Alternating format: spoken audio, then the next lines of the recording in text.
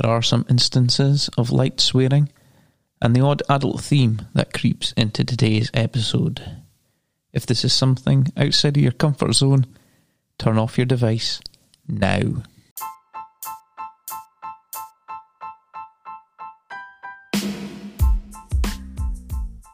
Well, a really warm welcome back to each and every one of you to the Beyond Canal Park podcast. A real treat in store for you all today, as if it was needed after that spectacle that was the World Cup final. Messi finally getting his hands on the World Cup trophy to surely now cement his position as the greatest footballer of all time. Incredible stuff. Thank you for taking the time to join me today, and as always, do feel free to message me with questions for the show, future guest suggestions, or just with some feedback. You can contact the podcast through the Facebook, Twitter or Instagram pages. Just search for Beyond Canal Park Podcast and it'll pop up there. Similarly, if you're a newbie to this pod, then don't be shy.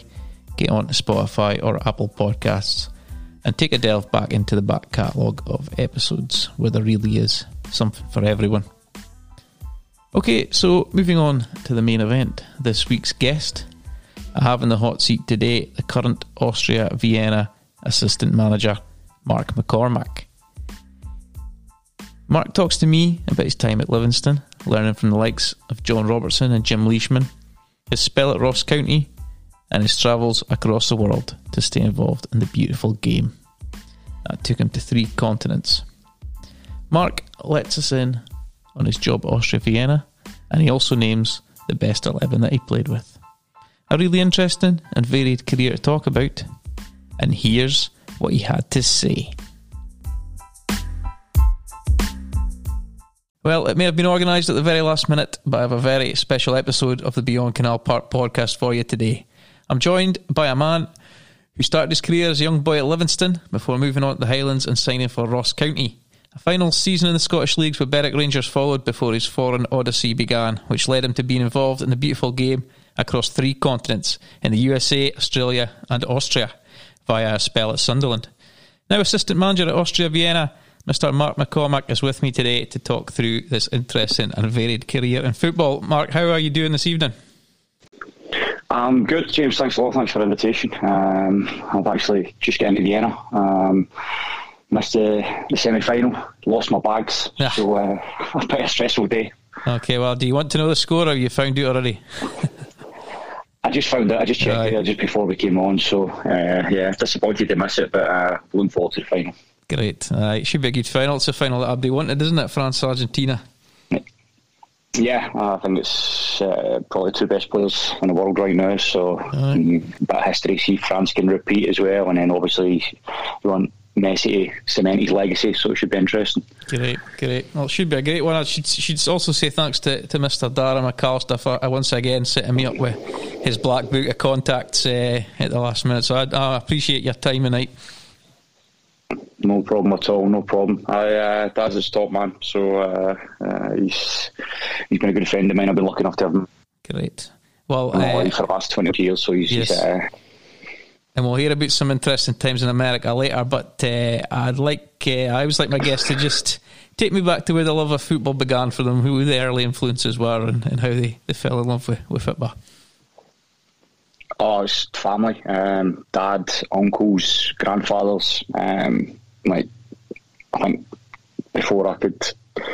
think before I could walk, I was able to name the Celtic 11 back in those days. It was just rammed down your throat. You were obviously coming to Western Scotland, you were either green or blue, and my family were all Celtic fans, so it was just kicking rolled up socks about the house to getting out in the back garden and that kind of stuff. And I remember smashing a window from the inside of the living room as well when I was like 5, just playing with a ball. So it was just there was back in those days, same as Scotland, isn't it? You grow up and you play football. That's it. And who were the idols on the pitch growing up?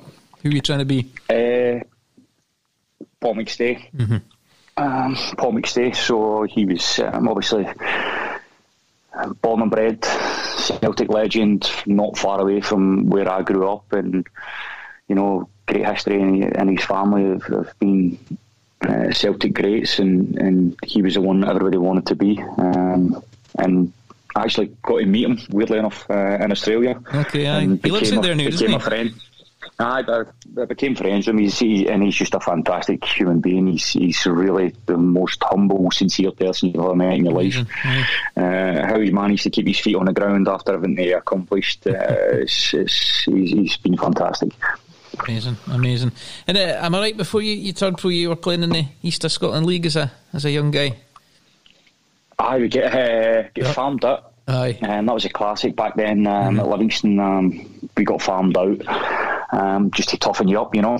And that was interesting, as I say. So me being a Celtic fan, I get loaned out to Hart Hill Royal, which is a staunch Rangers club, but they were absolutely fantastic. I mean, they were brilliant. Treated my dad really well and stuff. He loved it.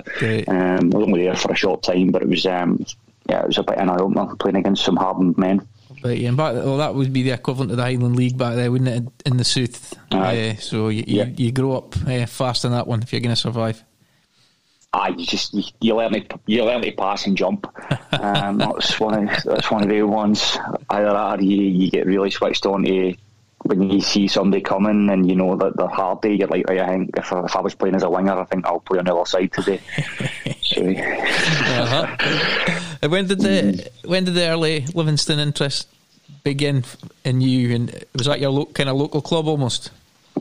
It was a wee bit away. No, it was more East Coast, and I'm from Wishaw, so it was about 45 minutes away or something. So there was a bit of interest. I trained with Dundee for a bit. They had a training through in Glasgow that I used to go through to. Nothing really happened with it, and it was through a friend actually who played in the high school football team. They'd been scouted at Livingston, and he went up, and then they must have come down to watch him, and then they asked me up, and they just went for there. How old were you when you signed there? I left school when I was 17, and just went straight in as a kind of YTS. But it was funny because I've always had kind of major things happen to me that I've been involved in, like the North of Scotland and the Highlands and stuff. So we played an under-18 game for Livingston, like the Scottish Cup, you know, the old Scottish under-18s Cup, and we played Aberdeen, and they beat us 12-1. They beat us 12-1, and I'll never forget it because we had a Fifer, I forget his name, he was a centre half. We were travelling up and he was eating a fry up in the back of the bus. we get pummeled 12-1, and then on a Monday the chief scout phoned me and said, look, don't worry, we're going to keep you on, but the rest of them were getting shot at him.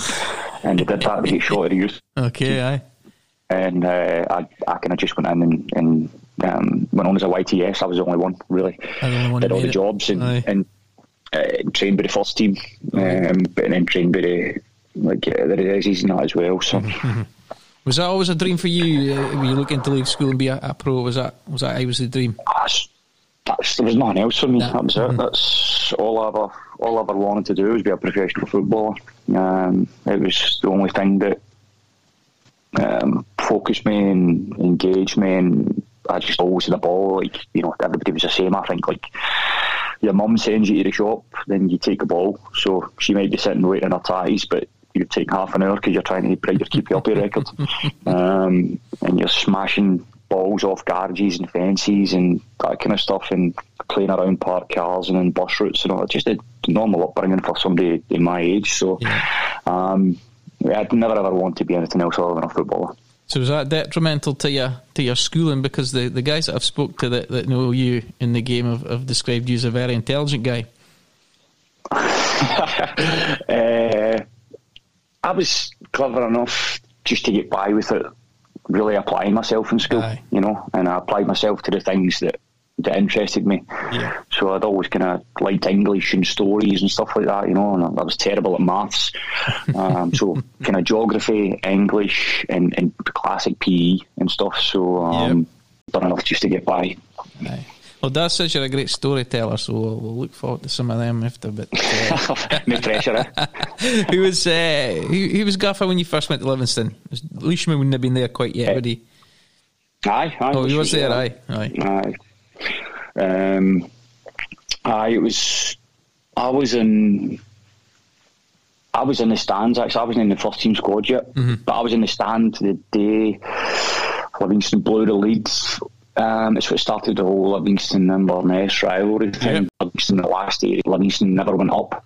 And Inverness went up, and I think that's where the rivalry started. Aye, I was at that game. I think I was. Were you? Yeah, we used to follow Inverness a bit when I was younger. Right. Well, it was actually one of the best days of my life, because me and another guy that was in the squad, it was the day Celtic won the league when Larsson and Bratback scored for the first title. So I get the train for Livingston back to Cleland, and I got off the train at Cleland and I come over and Brow of the Hill, and there was about 400 people that doing a huddle in the middle of the street. It was just, people were just partying everywhere. So I was in me. I totally, for me, it was like, that had more importance. Horrendous when you think back on it now, but it was, that was where my, the priorities were lying for me there at that time. But yeah, Leash was there, and a unique character. Leash was he was absolutely unique, you know, and he was, because at Lower Leeds and that, everybody knew him and you saw him and stuff. But I think he, you know, see with the whole public persona that ended up going around him, I think it kind of did him a wee bit of disservice, because he was a motivator and stuff, and you know, he was very good. He knew how to get guys going and to get people ticking. And you know, I'm coaching myself, and I can see that there's a lot of value in that, and it's not just about the X's and O's, and it's about getting things ticking over and stuff, and he did well, and he gave me a chance, you know. But he was one of my most embarrassing memories is with Leash, and I think it must have been ended that next season, because I was getting Young Player of the Year at Livingston, and don't take it now, that's probably because I was the only young player at Livingston, so I don't know. So I don't think there's much merit in it, but I remember being up there, and it was the end of the season thing, and I had a few beers and stuff, and Leash said to me, like, watch yourself with the drinking. And I've said to him, I've only had 6 pints. And I think about that now, and I'm like, oh my God, that's just so embarrassing. That's just like stereotypical Scottish footballer stuff, you know. Like me being raging at him, my manager, when I've had 6 pints, and I don't even know if I was legally aged to drink at the time. Golly. But you obviously had a memorable debut with the club. What are your memories of that? Aye, that was a highlight of my career. I was done and dusted after 47 seconds. That was as good as it got. It was all downhill for there. We played Stirling Albion, and I remember kick-off, went back, left back, pumped it forwards, centre-half's header it out kind of thing. It just broke to me edge of the box, and I've just hit it, and it's went in off the post. I was like, this football game's a piece of piss. It was like super easy. And I scored my debut after 47 seconds or something. Amazing. And, I thought my head was going to explode, because I remember John Robertson running at me and telling me to calm down and take a breath, and I'm like, what's he talking about, calm down? I'm going back to centre, I'm going to score again. But who were the standouts that you were training and playing with there? Because there were some sort of obviously John Robertson had a great career at the very top of the game. There was the likes of David Bingham, wasn't there, that was scoring a lot of goals back then? Yep. They were definitely the two standouts. I mean, Robbo, if I remember correctly, Robbo scored in more games than McCoist, but McCoist scored more 2s and 3s. Aye, okay. And Robbo's art as a goal scorer was incredible, you know, and he was really, really good for me. Good with the young boy, or young boy as it was. Aye. No, he was always, I think he had a soft spot for me, and he was really good with me. He helped me a lot, gave me a lot of confidence. And we played up front together a lot of the time, and you know, for me, that was somebody that I used to sit and watch the highlights, and he'd be banging in goals left, right, and centre, and I was in awe of him. And he never, you know, he was never like nose up in the air or anything like that, or he was always like super down to earth, and he made a massive impact in my career, in and around the box. just phenomenal. I used to look at him and try and copy what he was doing in training, but I just couldn't do it. We used to call him the molehill, because like anything that was going goal, a wee toe would come out and he'd get a goal. You just see him running away and he's celebrating, and I never understood how he'd done it. And he's obviously perfected that art over years, and he was just a fantastic finisher, goal scorer. Being in the right place at the right time. Aye, that was what he was very, very good at. And Bingy was different. Bingy dropped straight for the Premier League to the second division. And his quality was he was best player by miles, second division. And Bingy was a really intelligent footballer, but he was good in the air. He had a great left foot. He could score all types of goals. He could play like killer passes, and he was a really good footballer. Aye, yeah. Was it a bit early for like some Marvin Andrews and that came into the club later on? Marv played a role on the end of me at Livingston. No, it was funny, but it was just an example of the way the club were going. We played Raith Rovers at the time in the first division, and they were a direct contender for who was going to go up at the time. And we played them, and I was on the bench, and they beat us 4-0 at Livingston. And in the Monday we went into training, and Marvin, Stevie Tosh and Alex Burns, which was Wraith's centre half, centre midfielder and striker, were in our changing room. We signed them. So I think that was my last involvement with Livingston. But it was a kind of statement of intent, because obviously Dominic Keane and those guys had came in, and they were hell bent on getting to the Premier League. You did win a title in your time at Livingston, though, didn't you? Yeah, we won the second division. Again, battle with Inverness the whole year, and I played my role. We were 4-0 up in the penultimate game of the season at home to Inverness, and I come on at half time and it ended up 4-3. So it was some very good games in that year. But again, that was, I think, our squad that we had at the time, the reliance on the individuals. We had like Scott Crabb come in for Hearts, Bingham came in, Robertson played. I think Neil Alexander might have been in goals. I'm trying to think of who else was there. Charlie King was there. With some good players, and I think it was just pretty clear that the club were going up. Yeah, some good celebrations for that league title. Yeah, we were at Forfar when we won it. The next week after the 4-3, we went up to Forfar. I think it was 1-0 or 2-0 we won. And then it was on the bus, karaoke, and then pulled off the bus at Livingston. And then I think we went to Magaluf, I think. Okay. And it was a tight. Remember when Stuart McCall fell off a motor? Aye, for Bradford. I think it was that year, because I think we met all of them, and there was just tons of them. So I think Robbo knew Stuart McCall and stuff. That was I was an eye opener. I think I was 18. I think police get called the first night. I was in the the pull-out bed underneath. There's one of them that looks like a big drawer, and somebody's chapped the door, and I've just got up and opened the door and went back into the bed, and then I heard somebody just kind of clearing their throat, and I looked around, there's two Spanish coppers looking at me. Here we go. So that was an introduction to away days with the boys. Great. Who were the big characters in the dressing room? There must have been some funny incidents. You've heard, I'm sure people have said it before, Jerry Britton. Jerry's he's one of the funniest men I've ever met in my life. Also one of the smartest men I've ever met in my life.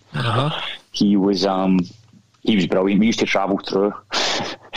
I used to get picked up when I was in one of the cars that came through for the West through to Livingston, and all of them smoked except for me.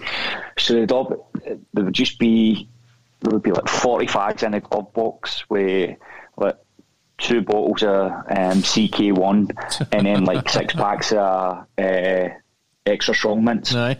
So that was, so I don't think I could smell extra strong mints or CK1 for years without having flashbacks of being in that motor. Quality. There was some very good boys. Jerry was always he was always up for a laugh. Up to something. And we had some good times. always up to something. Was it at Livingston you told me that there was the big cup shock knocking Aberdeen out? Yeah, that was it was magic. My dad still lives up in Aberdeen. Okay, he's 2 minutes away from Pittodrie. Aye.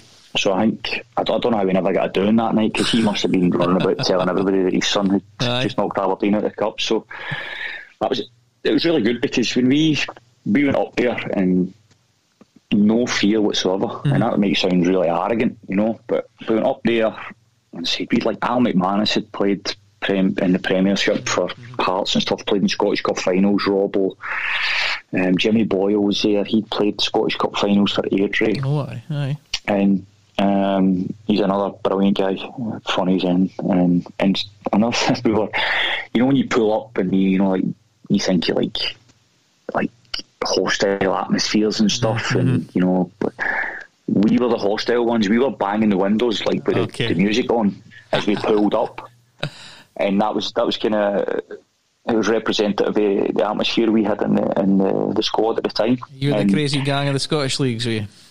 I was I don't know if it's a crazy gang. It was just we were just we weren't really backing down, or we weren't bothered about it. We just fancied ourselves. Some great experience in that team that you've reeled off there that played at the very top. So there's no need to be fear empty. That was it. And as I said, I was a young boy, so when you're young, you just think that's normal. You're going to go away to Aberdeen, you're going to play in front of 15,000, and you're going to start, and you're going to get on the ball, and you're playing against Derek White, and I used to be in the jungle at Celtic watching Derek White playing, and then I think Ian J. I don't know if Ian J. was he there? He might have been. He might have been back. But it's just there was just that confidence within the squad that if we go up here, we can give it a go, and we've done it. Aye, quality. So you mentioned there they signed a few players in. Was that time? Did you make the decision to move on, or was it made for you? No, I wanted to play. They didn't want to let me go, but I think I was 20, 21 maybe when I left.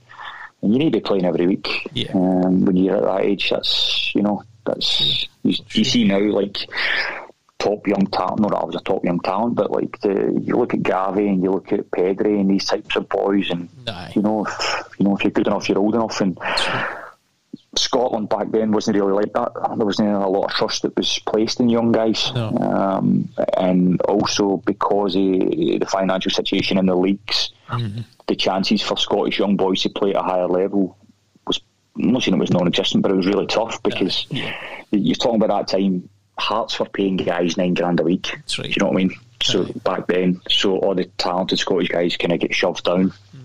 Well, that's my excuse, and I'm sticking to it. But it was, and I needed to play regularly. Excuse me. And Ross County had come in, and I went up, and that was it. It was just play in the same league. You're going to be starting, so it was a no-brainer for me. Aye, that's it. I don't understand why more young players didn't make moves and play. You're going to develop more playing every week, surely, than playing under 21 football. Yeah, but it's it's a problem that you see right across the game now, because people's reputations are obviously what make them money. So there's an element of risk involved. If you go to a level where you don't shine, then that can affect your earning. You see it a lot with boys that are in Premier League 2 teams, under 23s down south, and they're getting paid just silly money, and they're content just to sit. That's it. Rather than go and take a loan move where they have to go and get out of their comfort zone. Prove themselves. They're happy just to sit there. They're happy just to sit there, and then you can always say, "No, I never got a chance." So who was the gaffer that lured you to Dingwall? It was a fair way to go. It was Ty. Neil Cooper. Neil Cooper got me up, and he was for me, it was funny because he's just such a nice guy, he's one of if you were going out for a pint, you'd phone right away. Okay. You know, he was like, he used to rack on tour and he used to tell stories, and you know, he just infectious. You know, his enthusiasm in that. I think it counted against him in the end as well. I think he was maybe a bit sensitive.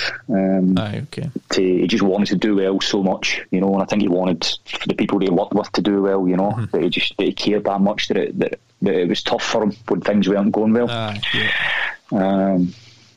So I actually wrote to him before he died, and I sent him an email just apologising for my behaviour when I had him, and he responded. So it was really nice, because when I reflected back on my time up there, and I wasn't mature enough to move away there, and I didn't help him, or I didn't really help the club in the way that I should have. Say being a coach now, I see that, and so I kind of just reached out to him and just said, look, sorry it went the way it went. I know you were trying to help me, and I really appreciate it. And he got back and he's like, nah, no worries, hope everything's fine. So I was really glad I did that, because he was a nice man. Yeah, it sounds like the way you're speaking there that the spell didn't really go to plan. No, I mean, he couldn't talk to me back then. I think about it now, I was classic, you know, like more confidence than Hitler, you know what I mean? Like, he couldn't tell me anything. And moving away from home, and moving up the Highlands, culture shock, you know. I was used to, you know, being around family, being in Glasgow, going out, seeing friends and stuff, and then I go up to Ross County and I had Dingwall, and the day that I signed, I took a walk through Dingwall. You wouldn't have seen long. The small is it? Exactly right. So I'm like, and I had hair at this point, so I'll get a haircut. So I goes in, and there's this old dude, and he's cut the hair, and the lasses, then they sweep him up, you know, around the store. And he hears the accent. She's like, oh yeah, where are you from? I said, oh, I'm from Glasgow. And she's, oh, do you know John? I said, no, I've just moved to the village, I don't know anyone. She's like, no, John, from Glasgow, he's got a brother, Willie. And I'm like, fuck, where am I here? So that was a bit of a culture shock. But, I'll bet you. I mean, but we were in the first year when I was up there, we were in digs. And there was a lot of the guys that were in digs that they just wanted to go home all the time. You know, they just wanted to get up, train, and then if the game was down the road at the weekend, they wanted to get away. And I was the same. I just fell in with that group. And there was other guys later that kind of settled in the area. You know, like Ian Maxwell and those boys. They'd kind of settled, and they were trying to take the club in the right direction, the professional way, and do things properly. And you know, everything's fine when you're playing, but then when you're not playing, it's like I wasn't mature enough to, you know, deal with it the right way. Deal with it the correct way, and sit and knuckle down and that kind of stuff. So it was a shame, because I loved the club, and I liked the people, but I just wasn't in the correct frame of mind for it. Get you. Am I right that you crossed paths with Banff Academy alumni Brian Dougal-Diglonsky? Yes. So that wouldn't have helped the settling down. Nah, Dougal was good, because Dougal was always with Martin Cannon. They were all big pals. They two were big pals.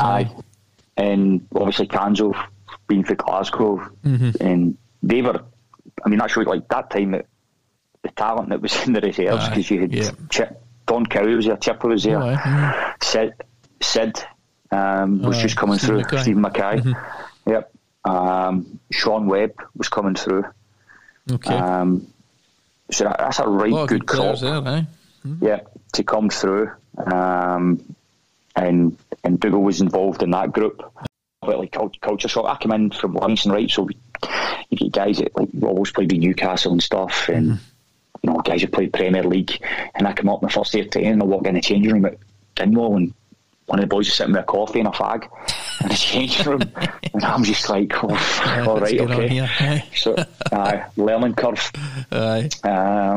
So, Dougal was a top man. Dougal was, he was a good lad. He was always with always up for a laugh every day. He was always right into his football. Yeah. It was, you went in the next day and I see the Champions League, you see this, you see that, and he was always right into it. And Ross County's loss was Devon Vale, my home club's gain, as he obviously led them to a couple of titles, so it worked out well for Devon Vale. Definitely, definitely. And as I said, even then, because Dougal, when he was there, there was decent centre halves there. Ian Maxwell was at Ross County. Brian Irvine was there. Still so there's guys. Brian Irvine was there. Mark Perry came in. So you'd Hugh Robertson and stuff like that. So you had really good role models. Yeah. And then Stephen Ferguson, Kenny Gilbert, those types of guys. I was going to mention Kenny Gilbert there, another guy who played for Devon Vale, but everyone said he was just a born winner. And training was interesting against him. I love Kenny. Aye. Kenny and Fergie were fantastic because you see me talk about, everybody goes on about Roy Keane and standards, keeping standards and stuff. That was Kenny every day. Didn't accept any bullshit for anybody. He made sure that there was a tempo training. He was flying into tackles. Same with Fergie. Yeah. And that wasn't just because he was running about trying to bully people. It was just because that was his attitude, and he was a professional. And it came through because he made some good results with that Ross County team. I think they might have finished third. I'm not sure. Yeah. But there was a few boys that it kind of trickled. Nicky Walker was there. Nicky nearly killed me in my first training session. Right. I honest to God, he nearly killed me. We went and trained somewhere. I could not tell you where it was. Some public park or something, because it was the one that wasn't covered in ice. and Nicky took a warm up, right? Okay. And I'm no joking.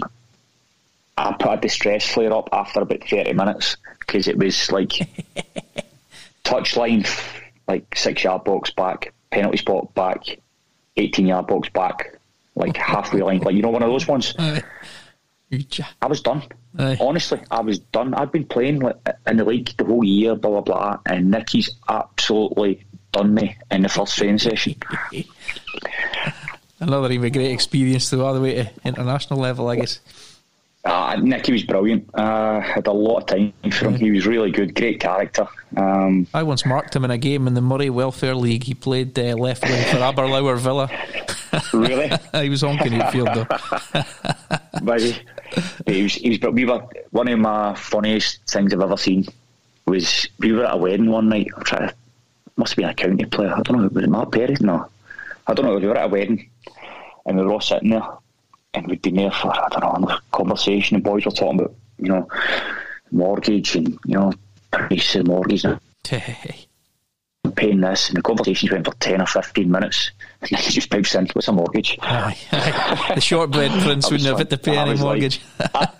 Honestly, I was like, just casual as you like, it's a mortgage. That's but he was good with it, Nicky. He wasn't bad for that. He was just he was funny, and the levels, the guys he'd played with. My God, you're talking like Souness's era. Right. Rangers, that's different level, Quality. But if it's abiding memories of your couple of years at Ross County, if it really stands out. Positive stuff. We I think we beat Dundee in a cup, beat Hearts. Teams not like to go to Dingwall, do they? Nah, took Rangers close in the Scottish Cup, beat us 3-2. We were 2-0 down after 12 minutes. Torrey Andre Flo scored twice after 12 minutes. You just think we're on to a doing here. And we pulled it back to 2 each. And then Rangers scored 3-2. And then the same season we played them again in the other cup, and they beat us 1-0. And we missed a penalty in the last minute to take it to replay. Ian Maxwell missed the penalty. So they were good. Obviously the derbies v Inverness were always good experiences. Good atmosphere and stuff. So there was some positive stuff.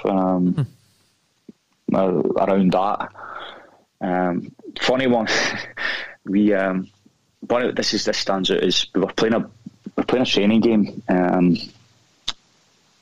at the pitches behind the stadium, and the boy I was playing, so I don't know if I've been playing at the weekend or whatever, but anyway, somehow I was raging for whatever reason, and the gaffer was playing. He was playing right back in the team against me, and I was playing right midfield. And there was a boy, Martin Prest. I don't know if you remember him. He was an Argentinian guy that played for a shot, and he was playing. So I'm a graduate of the Paul Scholes School of Tackling. Right, I can't tackle. That was never my forte. Just could never. That wasn't my thing. But anyway, 50-50 ball. So the twos are kind of in. Let's say, not to do each other, but just protecting yourself. So he's went in and I went in. So Tatty, like, he's rolling about in the deck and I've stood up, and Tatty just screams from that, like 60 yards away, right, to the assistant manager at the side, "Get him off!" You know, I look around and I'm like, "What?" He's like, "Get off!" I was like, "What, you wouldn't want me to tackle like that on a Saturday?" He said, "I wish you would." I was like, "You're a prick." And he ran, right? And he's a big man, right? I'm a wee man, he's a big man, and he ran like 60 metres, right into my face. "Don't you dare, no one calls me a prick." I was like, "All right, you're a wanker." And that was and that was it. He sent me in for training. I was volleying water bottles everywhere. Fined me 2 weeks' wages. I think it was 2 weeks before Christmas, so it was water on the cornflakes for Christmas that year. But I apologise to him and that. But honestly, see, when he was running it, and I was like, "Oh no, here we go. He's going to do me." Earth was twitching. So, because as I said to you, bravery wasn't my strong point. No. But as I said, mentally and that, I was when they pulled me in, I played, I think it was a Tuesday night, and we played Airdrie, and I got man of the match, and they pulled me in on a Thursday, and we were off on a Wednesday, and he pulled in and says, "Look, we're going to let you go." It was April, I think it was. "He's going to let you go, no renewing your contract. We'll still offer you can come and train with the boys and that, but we're not going to extend it." And 45 minutes later, I was in the train at Inverness, and I've never been back. Okay. I was just dying to get down the road. I was just, you know, when you're not playing, you're missing your family, and it's not working out, because they needed better players than me, or players that knew how to do what they wanted. And I was probably still in a developmental phase then. So it was the opposite side of the country to Berwick after that, was it? In fact, a different country, really. Aye, exactly. That just that kind of came about because an agent shafted me. I've got you a gig down in England. You'll be getting the train down at this time on this date, and I haven't heard from him since. So it ran into the start of pre-season, and I didn't have a club. And Berwick called me and says, "We're playing." Because I'd been full time my whole life, you know, and then moving to part time, and I didn't have anything. So I was like, "All right, well, there's a part time club, but I'll go and play and see what they're saying." So it was a friendly against Cardiff, and Cardiff were the Championship at the time. Must have maybe Championship, I think, at the time. Robert Earnshaw was playing for them. I remember that, and the guy Spencer Pryor was centre half. Right, so me and another guy, Alec Burke, were trialists. Burke used to play with Kilmarnock, striker. And the two of us played quite well, so they offered me a contract after the game. But in the last 2 minutes, I'd done my thigh, pulled my thigh, come back for that, done my thigh again, come back for that, and then I'd done my cruciate. So that was, and by that point, you know, I was working part time and stuff, and I was like, wasn't enjoying football anymore. Okay, so was it? I guess the next step was the USA. Was that in the pipeline through Berwick that you might go and give that a go? No, it's something I'd always wanted to do. I went out. I've always loved the States and grew up with watching NFL and stuff as a kid, and you know, you watching stuff on TV. And I went out to New York when I was 18. I was out there for 3 weeks, and met some really cool people from New Jersey and had stayed in touch. Yes. And one of the guys who was a best friend of mine and became a mentor, we stayed in touch, and he was a college coach, and he put me in touch with a coach in Virginia. And it just kind of gone from there. Luckily enough, my grades were decent enough in school where I didn't need to go and do anything more. And it was one of those points, you know, I was working in the post at the time, and when I'd done my knee, I was working in an office as well. And by that point, I did 3 knee operations, and I was 23. And I was like, well, hopefully I'll reach 35, and when I reach 35, I'm not going to be able to play football anymore. So I'm going to need to have a career for the next 50 years of my life, hopefully. But it was the best decision I ever did. Going to the States, 100%. It made me grow up. It made me knuckle down in certain areas. Got me pretty much everything that I have today. Later on, I met my partner. We met in the States as well, and met Daz there, one of my best mates, and so it was 100% the best thing that I've ever done. Aye, well, that was obviously, you mentioned Daz there, our mutual friend, but he says that obviously you lived together, you became mates, but he says you had a nice side to you. You looked after him when he broke his leg, and you kitted him out with new TVs and stereos and everything. My abiding memory of Daz's broken leg is me spinning him round on a stage like one of them Ninja Turtles. He had he was breakdancing basically, and he had like a full cast on his leg, so like right up to his hip. He did ask you about State Line after he got out of hospital. That was in State Line. That was the very place I'm talking about, and I was just barreling him run, and like all these like kind of redneck Americans are just like, what is going on here? Because Daz's leg break was murder. It was a really bad one, and he was in the car for like, I think, because he never went to hospital because we were playing about 3 hours away, and Daz was in the car. A guy that played for us, whose wife had driven down, and they drove him back. And that was a nightmare because Daz was flying when he came over. He was, Daz's fittest man in the world, and he was flying. It was a massive, massive loss for our programme that year. He also asked me to ask you about flip-flop. This shows you the strength of our friendship. We used to have fancy dress parties in our house. So there was, I don't know, 5 or 6 that lived in a big old house. You know, like see those American films, exactly like that, right? You just think that can't happen in real life, but it does. So we always just had to take it too far, right? Specifically me had to take it too far. So we everybody knew, 7 o'clock at night, right, the party's kicking off at our place. So like the full school just came to our place because it was like speakers like blasting music. So we're pre-gaming. We've all got our costumes on at 12 o'clock in the afternoon because we're just so excited. We're like wee kids, right? So somebody's come up with the idea. Do you know the game Power Hour? Yes, right. Where you drink a shot of beer every 60 seconds when the music changes. Yeah. Aye, so, right. Well, that was obviously too vanilla for us, so we've said, right, we'll do it with wine. So we were drinking a shot of wine every 60 seconds for an hour. So I blacked it. I don't recall this, but apparently I'd taken my flip-flop off and I was just battering Daz on the head with it repeatedly, and he said, if you keep doing that, I'm going to knock you out. And he did. Apparently I've just hit him and he's turned around and just sparked me clean up, and the next thing I remember is waking up at like 11 at night with a hangover and coming out of my room, and the party was in full swing. So that was our friendship survived that. That's survive anything, eh? Exactly.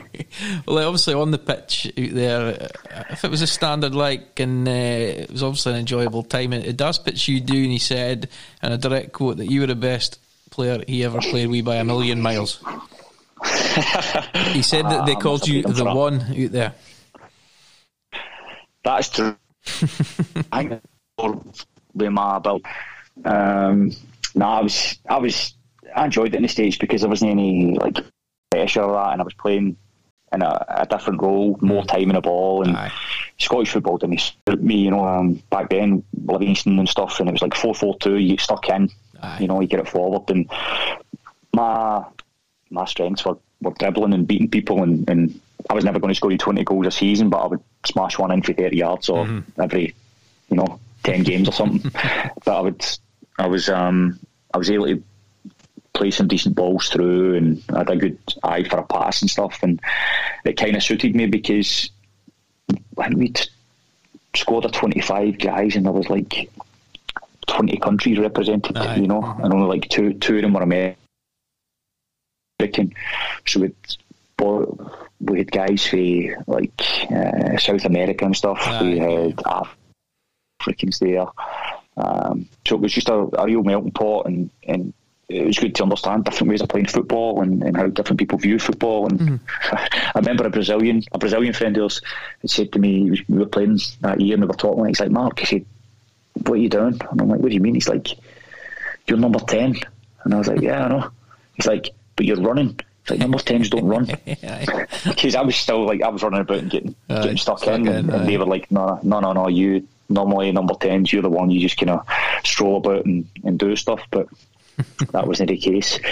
But it was really good. When we got to the national tournament finals, Daytona Beach in Florida and stuff, and we had some amazing experiences that we were just super lucky to have. And there were also the games that got abandoned because too many players got sent off. Absolutely, I was still on the field. I never get sent off. That was your friend. That was your friend from Banff. That's no surprise at Daz. He collected red cards, Merry Christmas cards. That's 100% true. I think he had to write a letter of apology to the dean of the school. Because they'd never seen anything like it. It was he was volleying, the water tanks and all that. He was smashing them and volleying them up in the air and stuff. And the best thing is for us, it's nothing. But when people curse and swear, it's part of the game here. But we're in the middle of a deeply religious southern Christian school, and they're thinking these people are the devil. Heathens. Exactly. He says he's enjoyed being NASCAR volunteers as well. Yeah, it's honest to God. See me try to tell people that, they're like, no way. But it's the stadium. It's 160,000. The stadium holds in Bristol Motor Speedway, and it is 160,000, right? And basically what our job was, we got a wee table, so and the table had a kind of just a tape measure on it, so it was bring your own beer to the race. So you would come up and you would put your case on the wee table, and if it overlapped to the side, right, you couldn't get in because it's meant to go under your seat so you don't annoy the person next to you. But we would just be saying to people, oh mate, that's a case of Coors, this is a Bud Light sponsored race, I'll tell you what, if you leave 6 here I'll let you go. So we'd just be getting mad with it the whole day. And then but there's a story about that, somebody brought the snake. Somebody bought a ticket for the snake and brought the snake to the stadium for 160,000. I'm just some poor bastard sitting next to someone and sitting next to the snake. But it was, I love sport, but that's stretching it, because basically everybody's just sitting there wanting a crash. You know what I mean? That's all it is. But the magic thing about that is when the race comes to that town, the town triples in size. And the bars and that are just bonkers. It's just mayhem. Quality. So you we'll talk about your time in Austria, but I wanted to quickly talk about your time in Australia. You obviously jumped continents in about. I'm not sure if we're going out of chronological order, but I had Jamie Watt in the series earlier, who said he played for you in Australia, and he said to me that he's never been coached by anyone the way he was coached by you. I don't know whether that's. I think that was a compliment. It was definitely a compliment. Jamie done brilliant for me. He really, and the best it was, right. I need to put a bit of context in this, because this is one of the ones that I could get caned for here, or Jamie could get caned for. They have a trial system in Australia, right? Because they don't have, like, at that level, they don't have like rolling contracts. No. So everybody's free at the end of the year. Okay. So I was in my first management job down there at Sydney Uni, and they play like kind of third league down there, second league, and the trial process was just, honestly, mate, bananas. Like, just you go to training one night and you've got to take register, and there's 60 people at training, right? And there's no filtering process. So you could have guys like Jamie, like, you know, top pros, really talented, coming in, guys like me, and they could just be playing. People that just, honestly, just thinking, you know, like walk-ons, like, I'm at uni and I'm going to go and try out for the. So, in the first trial, I was speaking to the football director after Jamie's first trial. He's like, "What do you think of him?" And I was like, "Nah, it's not for me." and thank God he'd said, "Have another look at him," and then. Because by that, I think in that night, I caught like 30 or something, whatever it was, people, and then the next time I could come back and I could get a decent eye on him, and obviously you saw his quality there. Jamie was fantastic, like super professional, great footballer, really good character, magic around the changing room, and he's done. I'm happy that he's in management now and stuff. And he was a really, really great guy, really great guy. He said he called you Mr. Barcelona. Said you were tiki-taka obsessed. He says you had donkeys playing out for the buck. I honestly did. I was like, that's what I wanted to do. Because, he said to me that you were getting humped, but he says as long as you got one goal playing out for the buck, you were buzzing. That was me, honestly, because I knew that was what I wanted to do, and I thought, if I can get people at this level to do it, I can get people at any level to do it. And everything was with the ball. It was something that a vow I made to myself. We're going to do everything with the ball, even when it was running. You know, you can do. You know, Raymond Verheyen does different things where you can run with the ball, and there's different schools of thought. But I'm like, if we're only going to train 3 nights a week, then we're getting the ball. You know, because as we had quite aside, we had you talk about Leishman, we had a pre-season at Gullen Sands. You know, you've heard of that, Jim McLean and that used to take photo. Used to live along the road to this. Musselburgh. It was absolute stoking with rain. We all rock up there, 10 degrees or 15 degrees or something, right? Warm up. He's got a stick, the assistant, and he's marked out a box like 30 by 30. And then he started his stopwatch, and it was jog, touch left, touch right, forward roll, backward roll, slide tackle for half an hour, right? Like, honestly, not at that pace, but you know that classic one when you call it out, right? And then they placed 3 balls up the dune, 1 and back, 2 and back, 3 and back, and everybody was just honestly suicidal. And we're finished, and we're doing a jog along the beach, and you just hear the beep beep beep beep beep like that. Like, what's that? We look around. Leishman's round the corner with our other assistant coach with the boating jackets on. With the champers on a speedboat. They've come round, they've got a boat out and come round. We're all there, like, you know, looking like donuts covered in wet sand, freezing, being absolutely pumped. And Leish is just sailing by with his champers and his boating jacket on. Brilliant. So how did you end up in Austria then? How did that come about? You were playing there to start with, were you? But it goes back to America because I was doing a master's degree at New York University. And I was working in a bar at the time, and my now partner of 12 and a half years, her sister came in and just wanted to use the bathroom, but being the nice people that they are, they didn't just want to leave the bar without having a drink, so they came to the bar and I got talking to them, and that was it, and just got in touch with my partner, and we've been together ever since. Amazing. And so I'd made the decision. I'd been in the States for almost 7 years, and I was looking to do something different. I wasn't really enjoying the programme that I was studying. And I wanted to do something new, and she's like, yeah, I'm Austrian, blah blah blah, and I was like, well, I'll give it a go, and just came over here, and that was it. Worked. Just kind of got a meeting with the head of the academy at Austria Vienna. Went up, and he'd kind of seen my CV and what I'd done, and I worked for free for 6 months. Okay. Just in with the academy. And we ended up we won the league under 16, and then I was offered a job the next year with them, and I just started for there.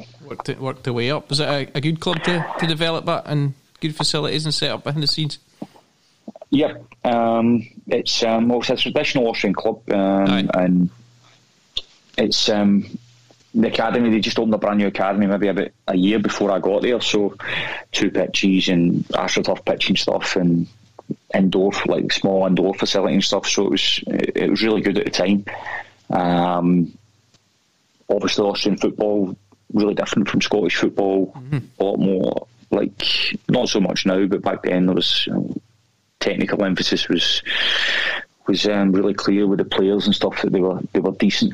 And when I was there, I was coaching and I was playing a bit, and one of the assistant coaches of one of the academy teams had said, why don't you play? And I was like, I've not played in years. I stopped playing when I was, I don't know, 26 or something. No, maybe a bit older. I hadn't played for years. He said, just come. And they were a third division team. Aye.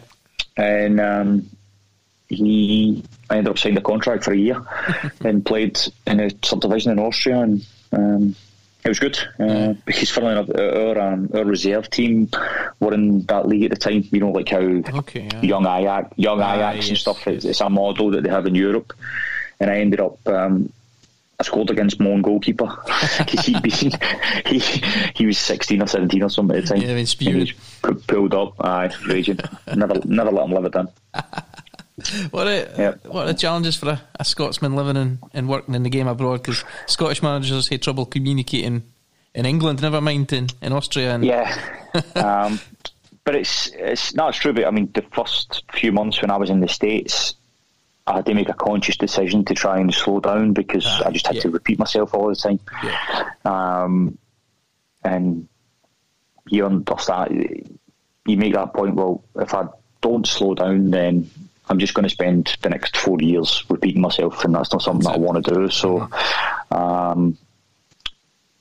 in Australia, it's not so bad, because there's the exposure to obviously British people and Scottish people and stuff, and Australians, if they don't understand you, they're going to tell you right away. You know, that's quite forthright. In Austria, a little bit more. All my coaching's done in German and stuff, you know, and everybody speaks English here anyway as well. So that made it really easy to settle in. But you learnt the language there as well. Yep.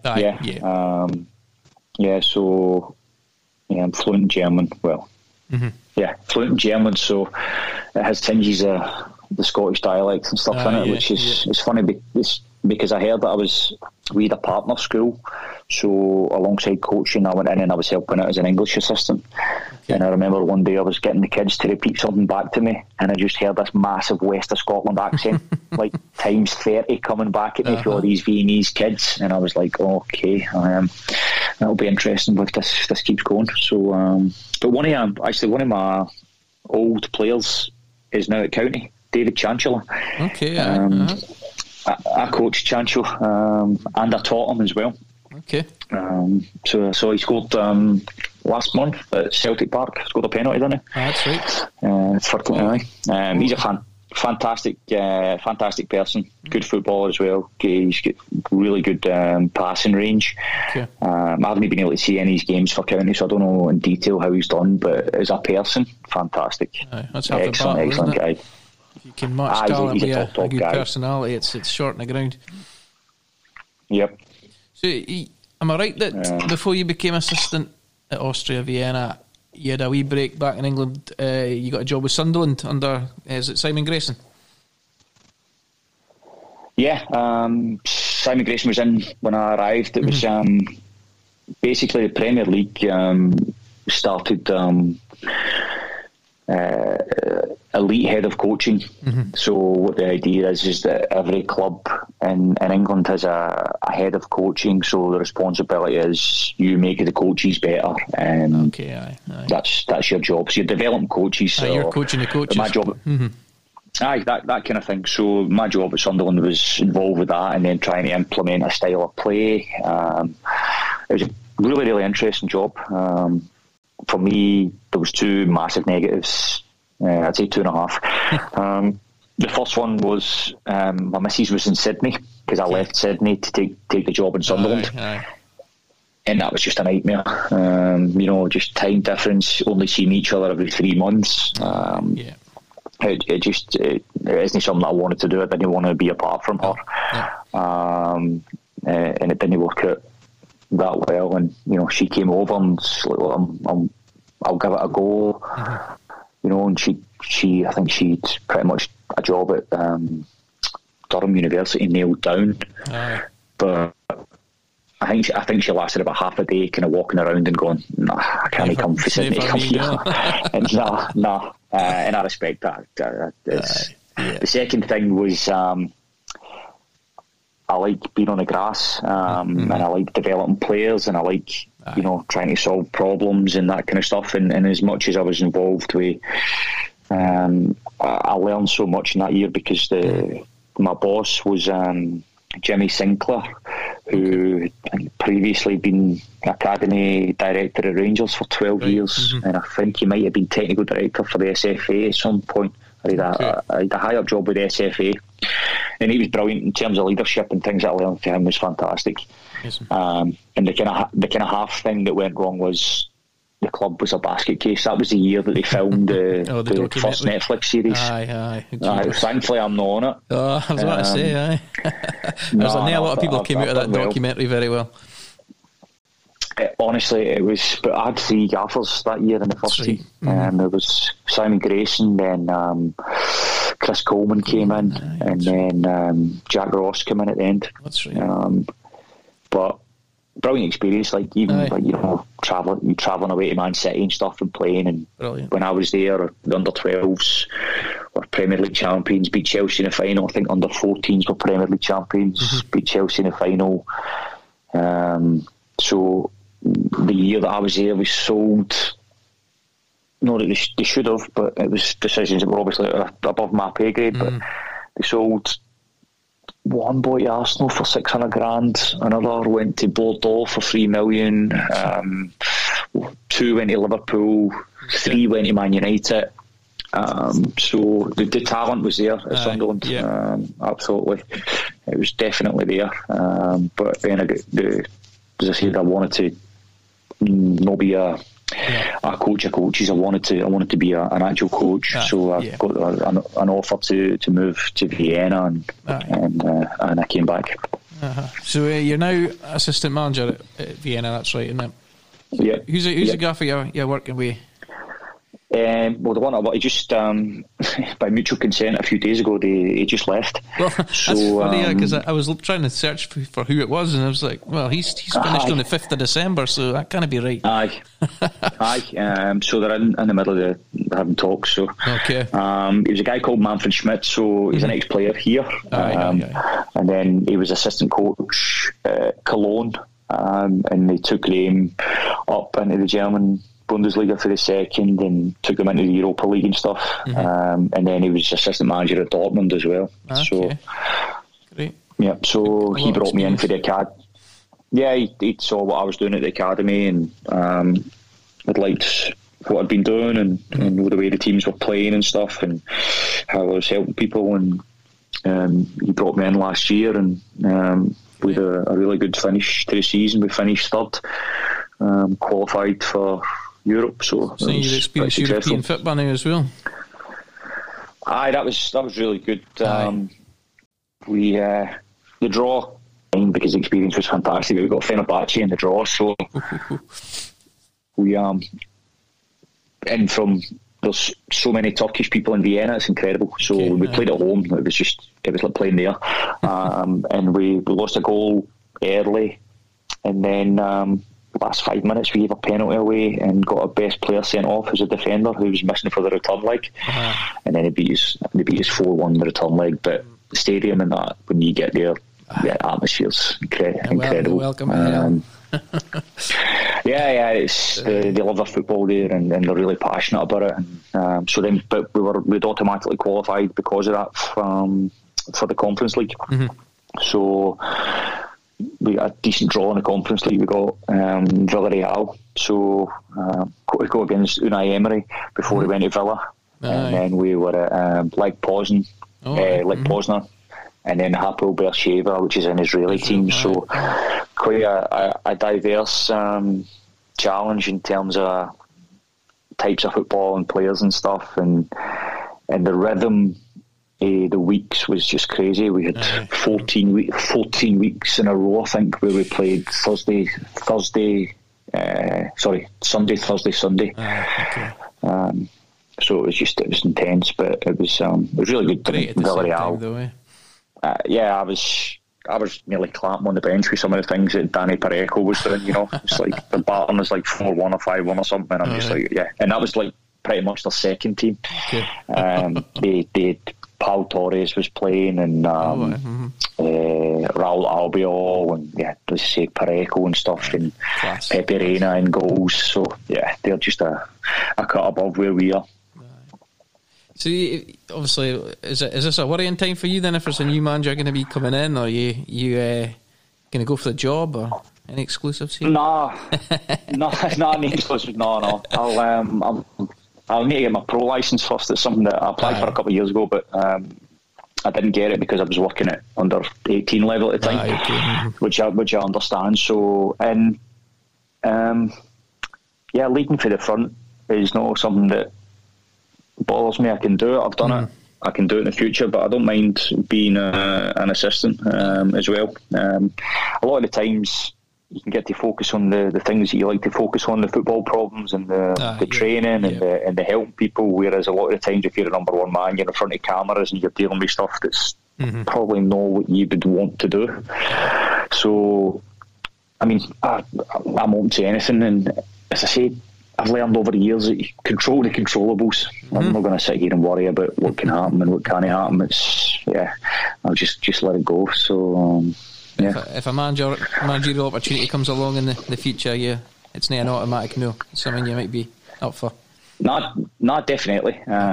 People, as you say, like with anything really, it has to be the right conditions, right time, and yourself. See when you see it, whether it gives you that wee flicker or that wee buzz, a wee bit of butterflies, where you think, is this something I can get my teeth into, or is it because a lot of things they look good on the surface of it, but when you dig down, it's not as appealing as it first looks. That's it. Well, Mark, thank you very much for taking us through your career. I always like to get my guests to just talk me through quickly the best 11 that they've played with. It can be any formation of your choice. I've had teams with one defender before to shoehorn people in, but talk me through who's made your 11. Ooh, right. I would say, right, I'm going to be a bit weird with this because it depends who you're playing against, right? So you're saying, can't you just have an 11 because, horses for courses and all that kind of stuff, right? So, goalkeeper is going to be Big Nicky Walker or Tony Bullock. Tony Bullock was fantastic. Tony lived with me.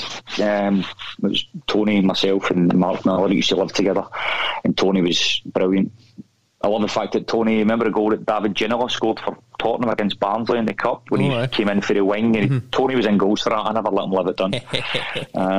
But Tony would probably be in goals. So I mean, Neil Alexander had a better career and stuff, but Tony was a really good,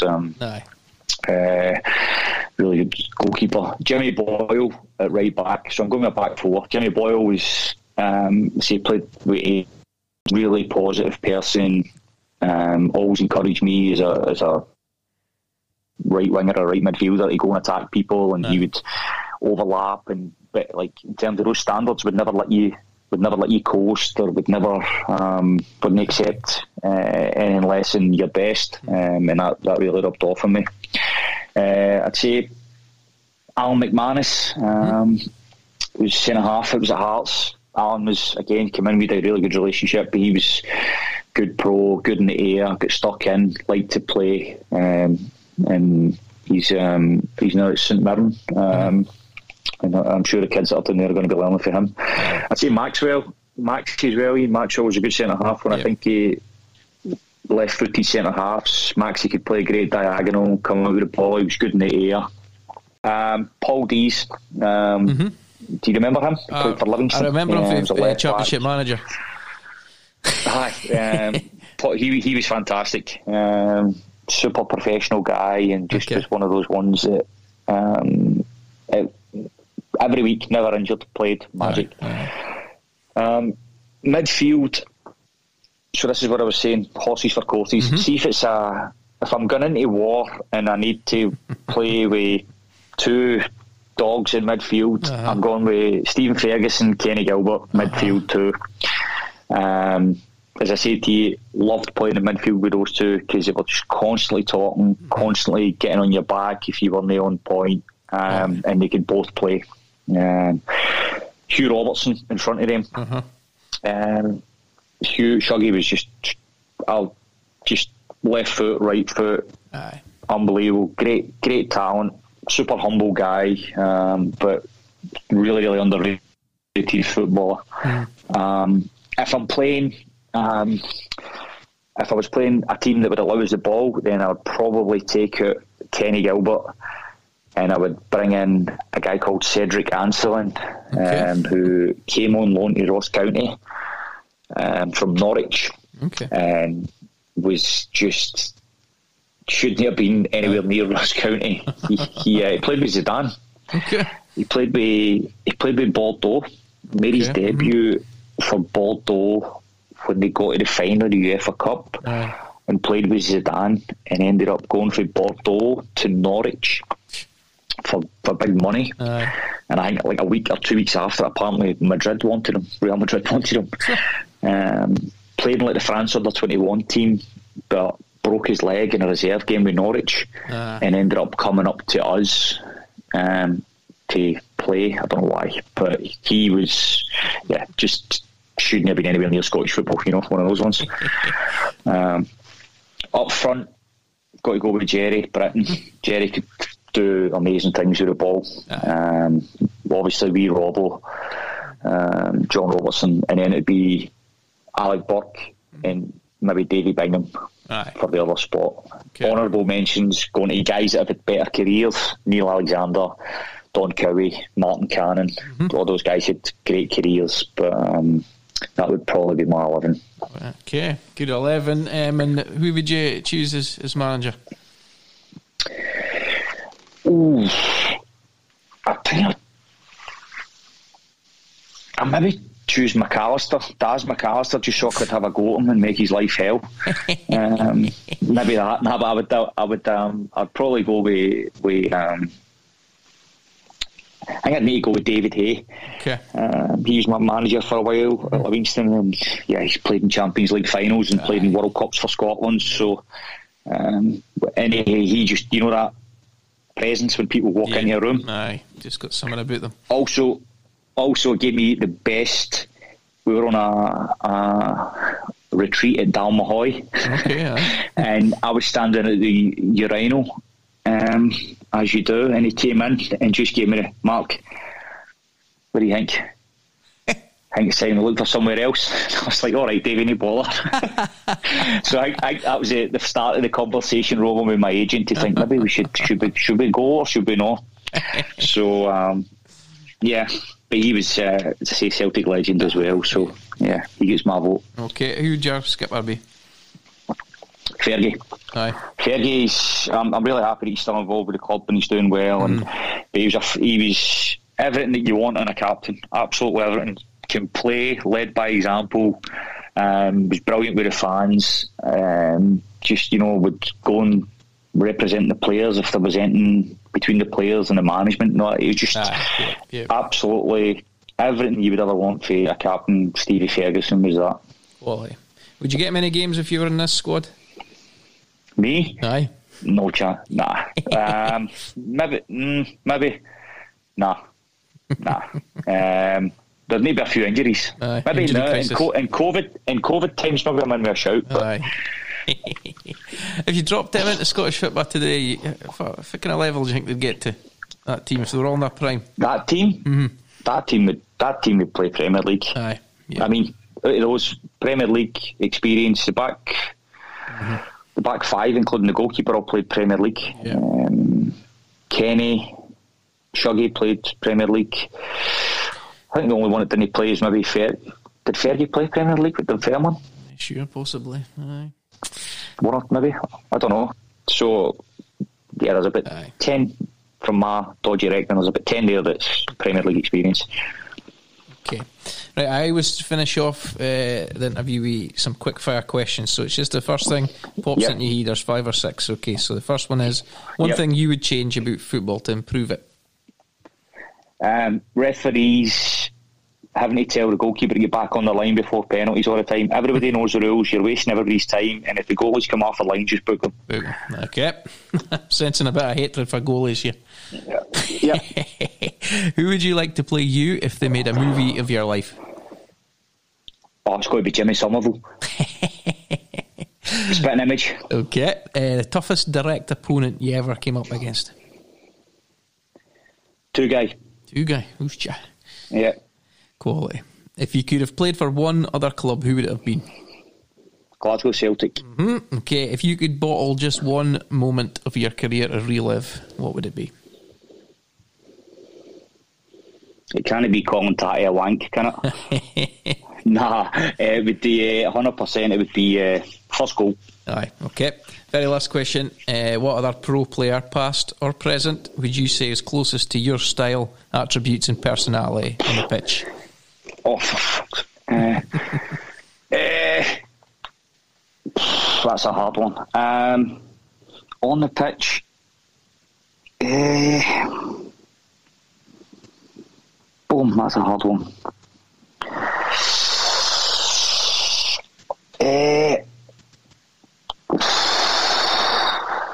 That's a really difficult question.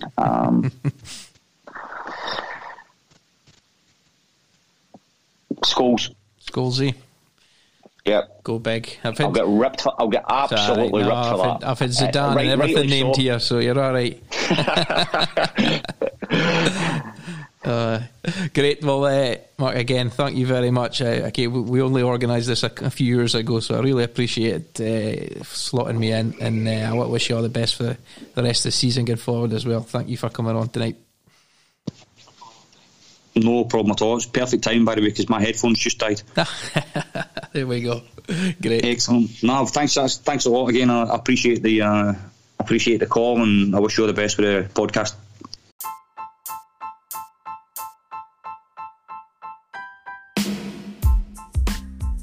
Well, a really huge thanks to Mark for coming on the show this week. It really was a very last minute call, and he really pulled it out of the bag for me, so it's much appreciated, as always. Shout out to Darren McAllister once again as well for cracking open that much used black book and bailing me out with a last minute guest suggestion. Thanks as well to all the thousands who tune in to the Beyond Canal Park podcast. It really keeps me going, and I hope you continue to enjoy the interviews as much as I do putting them out. Should be recording at least one more episode before Christmas, but it could well be Boxing Day before that one's released, depending on time constraints and logistics. So I hope everyone is having a great festive season so far, just in case. Anyway, that's your lot for this week. Bye for now.